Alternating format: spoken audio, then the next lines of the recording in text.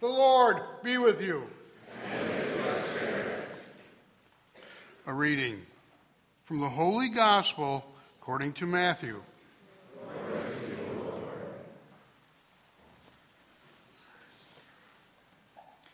When Jesus was born in Bethlehem of Judea, in the days of King Herod, behold, Magi from the east arrived in Jerusalem, saying, "Where is the newborn King of the Jews? We saw his star at its rising and have come to do him homage." When King heard this, he was greatly troubled, and all Jerusalem with him. Assembling all the chief priests and the scribes of the people, he inquired of them where the Christ was to be born. And they said to him, "In Bethlehem of Judea, for thus it had been written through the prophet, And you, Bethlehem, land of Judah, are by no means among the rulers of Judah, since from you shall come a ruler who is to shepherd my people Israel." Then Herod called the Magi secretly and ascertained from them the time of the star's appearance. He sent them to Bethlehem and said, "Go and search diligently for the child. When you have found him, bring me word, that I too may go and do him homage." After their audience with the king, they set out. And behold, the star that had seen at its rising preceded them, until it came and stopped over the place where the child was. They were overjoyed at seeing the star, and on entering the house, they saw the child with Mary, his mother. They prostrated themselves and did him homage. And then they opened their treasures and offered him gifts of gold, frankincense, and myrrh. And having been warned in a dream not to return to Herod, they departed for their country by another way. The Gospel of the Lord.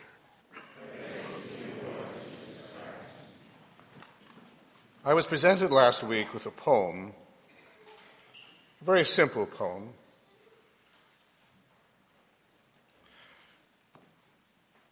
entitled "True Poverty." And the first verse went like this: "True poverty I take to be, withholding nothing, Lord, from thee, that thy dear heart requires of me, in time or in eternity." Throughout this season in Advent, we have seen over and over again a giving on the part of many people, a total giving of themselves, which means a total emptying and impoverishment of themselves. We saw that in John the Baptist from the very beginning, the total giving of himself and the emptying and the impoverishing of himself. St. Joseph had to give up everything and trust completely in the love of God. The Blessed Mother perfectly had to empty herself and impoverish herself in order to allow God to work through her and in her. And of course, we have the infinite emptying and impoverishment of God himself in the incarnation, in his birth. Remember what that letter to the Philippians says. We've heard that often. Jesus did not deem equality with God something to be grasped at. Rather, he emptied himself and took the form of a slave, being born in the likeness of men. That's how we give ourselves, by emptying, by impoverishing ourselves. And then the shepherds. shepherds left and went to see this child. They had nothing to begin with, really. They're sheep. And now these strange men, the Magi. They don't know much about them. They were almost certainly Medes. They were respected throughout the Roman Empire for their wisdom. These were different men. And they come now, non-Jews, Gentiles, because of something they have seen, some celestial manifestation. In those days, of course, virtually everyone was an astrologer, believed in astrology anyway. After all, the stars were mysterious, and when they moved in a strange way, they suspected the gods were speaking to them. Whatever the Magi must have thought, they were aware of this sign and what it meant. And much more, they had to go and find this king, this child. They knew where to go because at that time the whole world seemed to be focused on Israel.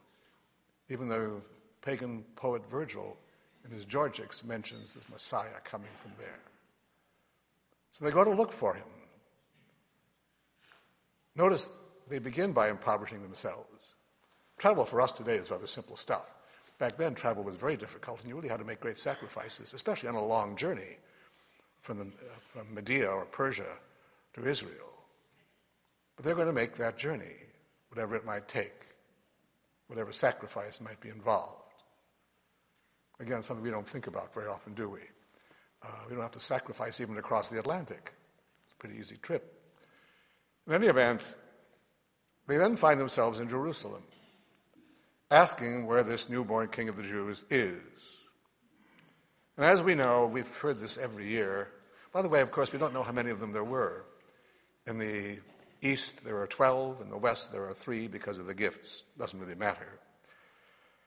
And they ask, they say, "We saw his star at its rising and have come to do him homage. Herod is troubled because he's threatened, cruel, vicious, and paranoid. And therefore all Jerusalem is troubled. If Herod's troubled, so was Jerusalem." Remember, he'd murdered 1 wife and 2 sons. That was just in his family. He had no problem with murder, even on a mass scale. So he assembles the chief priests and the scribes to find out. They should know where this child is going to be born. And they do know. They tell him, in Bethlehem of Judea. Did they go? No. You will see no chief priest, no scribe at the manger. As our friend Bishop Sheen likes to say, at the manger you only find 2 types of people, shepherds and magi, those who knew that they knew nothing and those who knew that they didn't know everything. If the magi thought they knew everything, they wouldn't be there. So they tell them, and they go. They go and they find the child because of the star, whatever that was. There are many suggestions as to what sort of that celestial manifestation that might have been. And they find the child, but this time, unlike the shepherds, they find him with Mary, his mother. St. Joseph isn't there, just the Blessed Mother. And they prostrate themselves and do him homage. Here we see something that we don't often think about in these 3. They are giving him gifts. We know what the gifts are: gold, frankincense, and myrrh. By the way, in those 3 gifts that we just sang about, the gold was for a king, of course, and the incense was for not just a god, but for a priest, because he would be a priest. He will offer a sacrifice, the sacrifice that the shepherds came to see, the Lamb of God that John pointed out. So they're coming to see this child who will offer the sacrifice of himself and redemption for our sins. And of course, myrrh, which is burial fluid. He will be buried with 100 pounds of it. In that sense, the shepherds and the Magi both prefigure why he has come. The shepherds prefigure the lamb, and the Magi his burial, his sacrifice. But each, in this case, particular, have to, in some way, empty themselves. Whenever we give somebody something, we are emptying ourselves, if only symbolically. They're emptying themselves, they're impoverishing themselves too. They're doing that because they really can't come to know this child, to love him, or really worship him without doing that, without the emptying of self in order to allow him to transform them. You will always see that in the Scriptures. We will see it in the apostles. However reluctant they may have been to do it, in the end they had to do it completely. St. Peter being one of the best examples of that. You'll see that in all the saints too. In fact, St. John of the Cross, in his Canticle of Canticles, said, in the very first section, he said, regarding God, where are you hiding? Sometimes ask that question, don't we, without even thinking about it. Where are you hiding? Where are you? Where is your hiding place? Because God isn't always so obvious to us, so visible. And his answer is, I will only find out by emptying myself, by impoverishing myself, in order for you to come and fill me, and I may then know where you are. But I can't do that unless I'm willing to accept that sacrifice in my own life. We then come today to do the same thing with all of our gifts. The only gift he really wants, of course, is the gift of ourselves. But we have to do that if we're going to receive him now and in eternity. Remember in the old days, some of us will, I don't remember this, I was only a child at the time, and as the saying goes, but up until the 50s, the communion fast was from midnight. And that included water, by the way. Remember, mothers would go around taping up water faucets so that the children wouldn't drink a glass of water in the middle of the night and not be able to receive communion the next day. And then in the 50s, it was changed to 3 hours. I remember that. And then finally, after the council, it was changed to only 1 hour. But in those, that fast is not just supposed to empty our stomachs, it's supposed to empty ourselves. In some way, we're going to empty ourselves before we would dare come forward and receive the Lord in his sacrifice. And we do. We have to come here to accept that great gift. And to prepare ourselves for it, we have to be empty in order for that to happen. That's the great challenge of faith, isn't it? We'd like to find a way around that so that I can have everything I want and still have God too. And God said, no, you can't do that. If you want me to fill you, you will have to empty yourself of everything else that is not of me, as that little poem said. Withholding nothing, Lord, from thee. Withholding nothing. You must give me everything. You know, there was when I think of this, remember that Holy Card? We all remember that prayer. Some people even memorize the prayer on it. That picture of the Sacred Heart, for God so loved the world, and the prayer of Blessed Charles de Foucauld on the back of it. If you don't have a card, we've got lots of extras, but some of you may still have yours, and I'm sure that our servers do and certain students do too. But we have extras if you want it. That prayer, in some ways, sums up the attitude of all these people, particularly the Magi today. Remember what he said, Father, I abandon myself into your hands. They did that when they went there. Do with me what you will. Whatever you may do, I thank you. That's the Magi. I am ready for all, I accept all. They were, we may not be. Let only your will be done in me and in all your creatures. I wish no more than this, O Lord.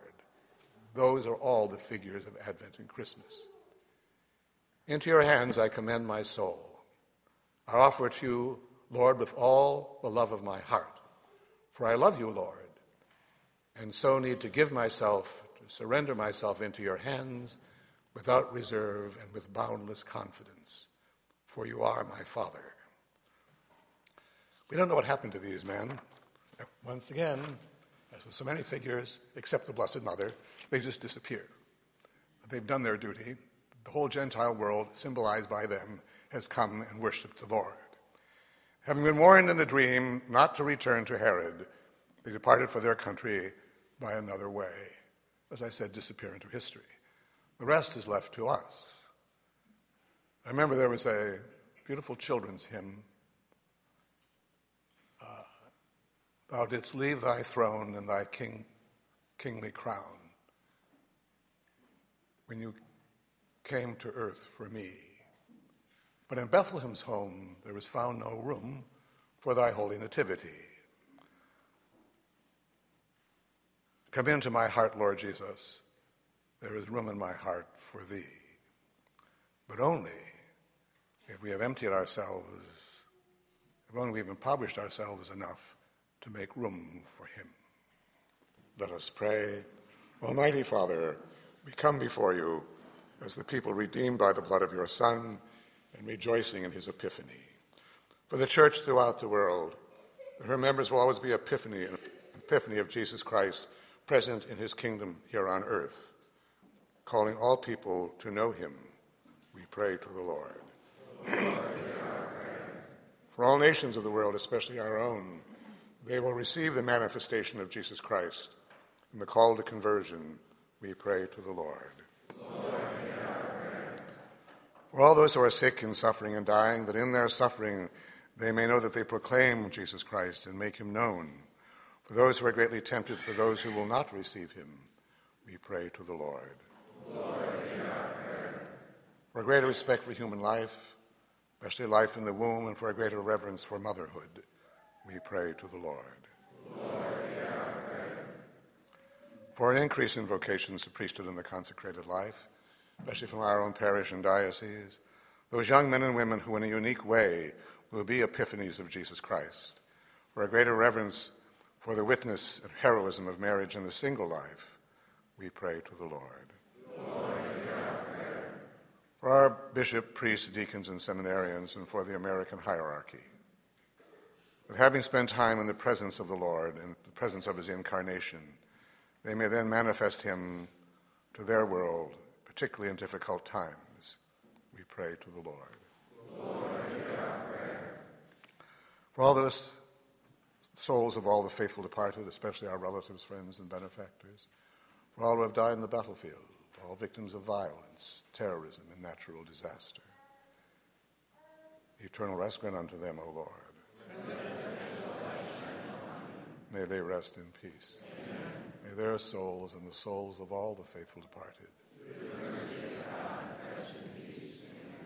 For all of us here, having spent time in the presence of the Incarnation, having emptied ourselves, impoverished ourselves for him, we may then receive him into us.